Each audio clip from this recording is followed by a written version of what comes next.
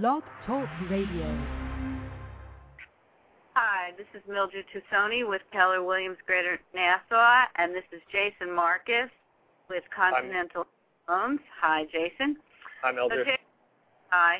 So what's going on with mortgages this week? Okay, Mildred, it was pretty much a quiet week in regards to the movement of rates. Mixed bag of nuts, I would say, in regards to the things that came out that affect interest rates. To understand how interest rates move, you have to also understand certain key elements that drive them. Okay? One thing that is the biggest enemy to mortgage rates, which causes them to go up, is the inflation scare.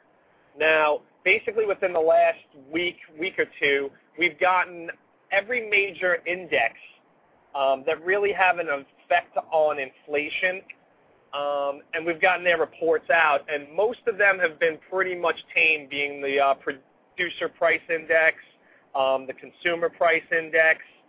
They've all been pretty much either level or a little bit below par, which keeps inflation in check. The one thing that did come out is the core consumer price index, and that kind of gave a little bit, came in a little higher, so that kind of was a little alarming, I guess, but it's so back-burnered to everything else that's going on, not really much of an effect in regards to interest rates swaying them one way or another. Most of the news out there that you've been hearing has to do with the stimulus package. One cool site that I came across, which is showing you state by state who's getting what money, you can go to stimuluswatch.org. And go to actually any individual state to see where your money's being spent. One of the biggest concerns by myself and a lot of people out there is the fact that we don't know where our stimulus money is being spent. There was no accountability, and that's been leading to problems for our Fed chairman right now, who is being accused of basically not disclosing certain things in regards to the stimulus package and how that type of stuff works. So the accountability part is, by this particular president, is now being enforced. So one of the things we can go check out is the stimuluswatch.org, which will tell us where the money's actually being spent. I'm one of those people that really do want to know, when we're giving out hundreds of billions of dollars, where that money's going to. So that's pretty much, in a nutshell, what's been going on over the last week or two. Okay, so that's a really good site, though, to look at, and we'll post that on our Facebook page as well, so that we have, and our Blog Talk Radio, so people can check it out. How does that? Okay, the rates are staying low. Inflation. Suppose they started doing there was a concern about inflation. The rates might go up a little bit, but they're still at such historic lows that it's still the time to buy if you were planning to, or refinance, correct? Oh, absolutely. Now, the one concern I have is the one control that the Fed has to control interest rates in regards to keeping control of inflation is to basically raise the prime interest rate. Now, they've brought it down to basically just about nothing, so it can only go up. So I guess in the whole scheme of things, the reason why there isn't a major concern, or it's not having a major impact on our market, is the fact that with this being at such an all-time low, the government has plenty of room to raise the prime interest rate if necessary to control inflation. But obviously they want to keep the economy sparked. One of the things that our Fed chairman, Ben Bernanke, came out and said was he feels that the sharp downward spin is starting to level off, which basically is saying that we're looking towards some sort of bottom in this economy. And I kind of agree with that. I think just based on the spark and how the housing market's going to wind up turning around, maybe not for a little while, but there's definitely activity out there. Another thing that had me curious was to see how NAR was going to come in with existing home sales, and they basically just came out and said that existing home sales, especially in the West, are up dramatically. So that's a good sign. Counterbalance, like I said at the beginning, there's been a mixed bag of nuts. We got jobless claims that came out and hit 6.14 mil, which is still ridiculously high and still certainly should be something that we're concerned about. But the other thing that they kind of came out and said is when we were in that crisis in the late 80s, jobless claims were far worse. So hopefully with the stimulus and what the money given towards, and check out that site to see where the money's going, you got to just anticipate the fact that it's going to create jobs and kind of slow that down too. So I'm forever an optimist. I'm looking at positive, and I still think things are going to start to continue to go up and improve. Have you had a chance to look at what New York is going to get out of the stimulus package? Or Long Island? Does it break it down like that? How does it break it down? It breaks it down into definitely different parts of New York State, but it's a state as a whole. I forgot what the number was that as a whole. I kind of went past that and went right into the individual things. I saw that there was stuff that was being planned in Buffalo and Albany and in the city in Long Island, but I didn't have much chance to play around. There was a lot of detail, though, and it gives you a lot of information on the numbers on what and how it's being spent. So that kind of made me feel a little better. I definitely am going to spend more time messing around with it. Oh, good. Yeah, it would be interesting to see what kind of projects or how we think they might affect the housing market here on Long Island, especially. I have a question for you as far as a buyer's broker. When a buyer's broker when a realtor has an agreement with a buyer for a buyer's broker, do you then give them more access to any of the information in the process,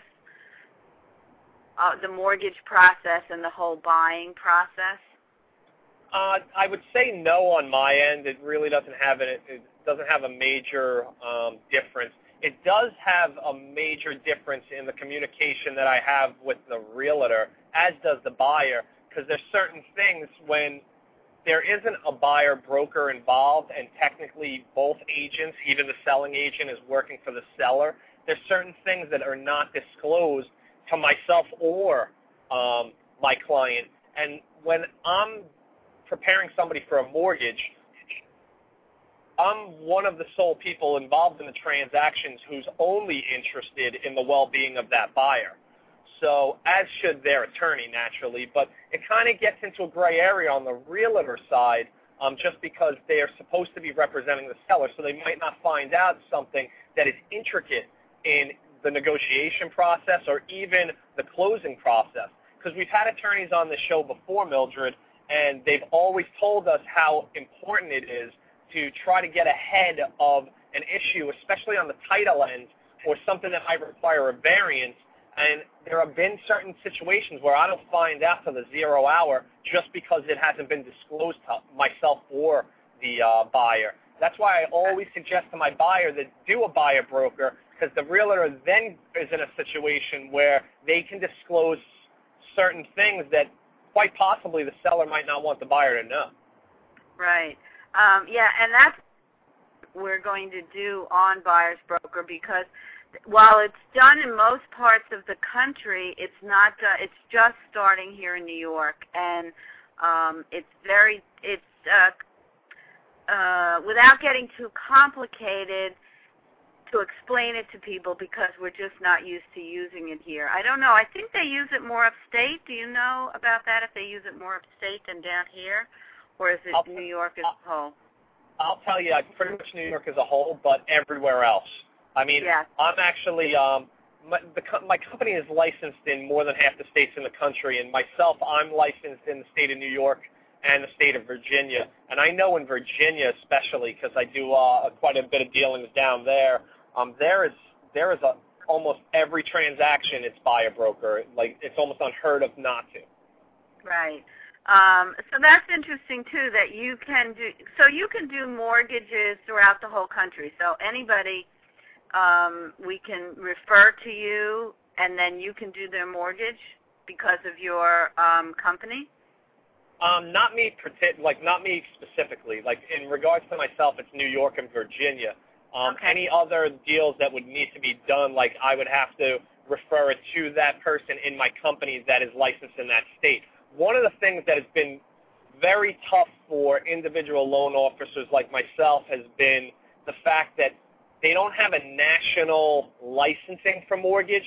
They just started implementing individual states, and unfortunately, each individual state requires testing, money for licensing, and it can get ridiculously costly as you're trying to pick up all these states because, I mean, they can range anywhere from, let's say, $75 to $100 a year per state up to $500. So you almost have to be selective of which state that you choose to do business in. Now, it doesn't frequently happen where, let's just say, somebody from Florida contacts me.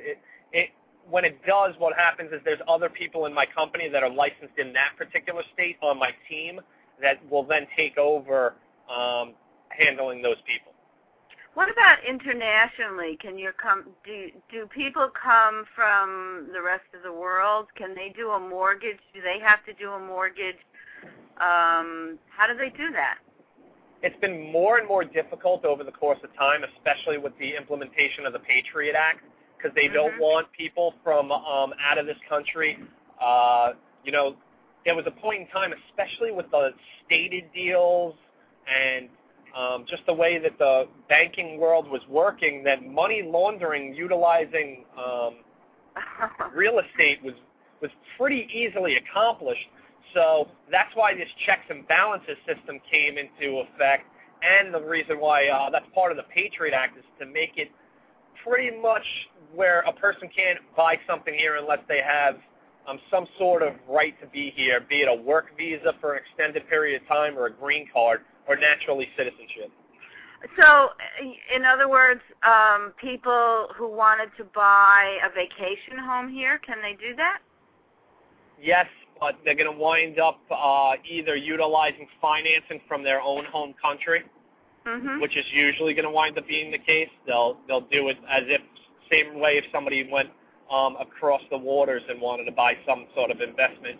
It's a different type of bank. It's a different type of system. There's lenders out there that handle that stuff.